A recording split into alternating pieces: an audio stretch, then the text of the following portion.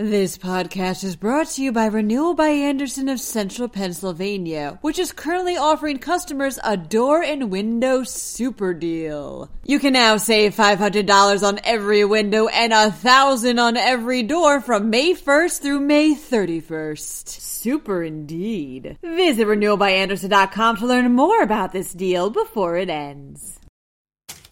A Harrisburg man faces 115 charges after raping 2 girls under the age of 5. In York County, an explosion at a J&K salvage operation left residents rattled.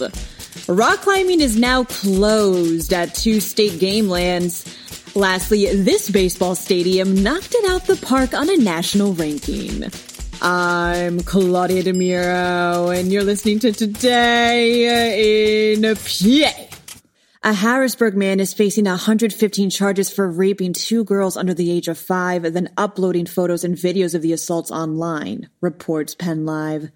The National Center for Missing and Exploited Children found the content Isaiah J. Metz had posted while he was being investigated for an assault which occurred in July of 2021. Police later found other such content on his phone last February. The 22-year-old has been charged with 112 felonies and 3 misdemeanors such as rape and child pornography. A preliminary hearing has yet to be scheduled. There was a large explosion at a J&K salvage operation in Spring Garden Township on Tuesday afternoon that left residents shook, reports the York Daily Record. While responding firefighters later confirmed that nothing troubling happened at the plant, as it was just normal shredding operations, some people who live close by remain concerned. Melissa Yakim, for example, has been keeping a record of each explosion that has occurred and claims there's been roughly 200 of them over the past 4 or 5 years. She's been consistently trying to get the Department of Environmental Protection involved, believing that someone is bound to get hurt. Spring Garden Township already reached a previous settlement with J&K to shut down its industrial shredder for upgrades, among other items. All rock climbing activities on state game lands 51 and 138 in Fayette are now closed, states CBS local Pittsburgh. The State Game Commission, along with the State Fish and Boat Commission, announced the closures this week, explaining that these 2 sites are critical habitats for rare, threatened, or endangered wildlife. Lichen and moss, for example, have been worn away by climbing activity, affecting the well-being of various species in the area. If either of these are where you usually go to climb, check out the link provided in this podcast's related article for other options.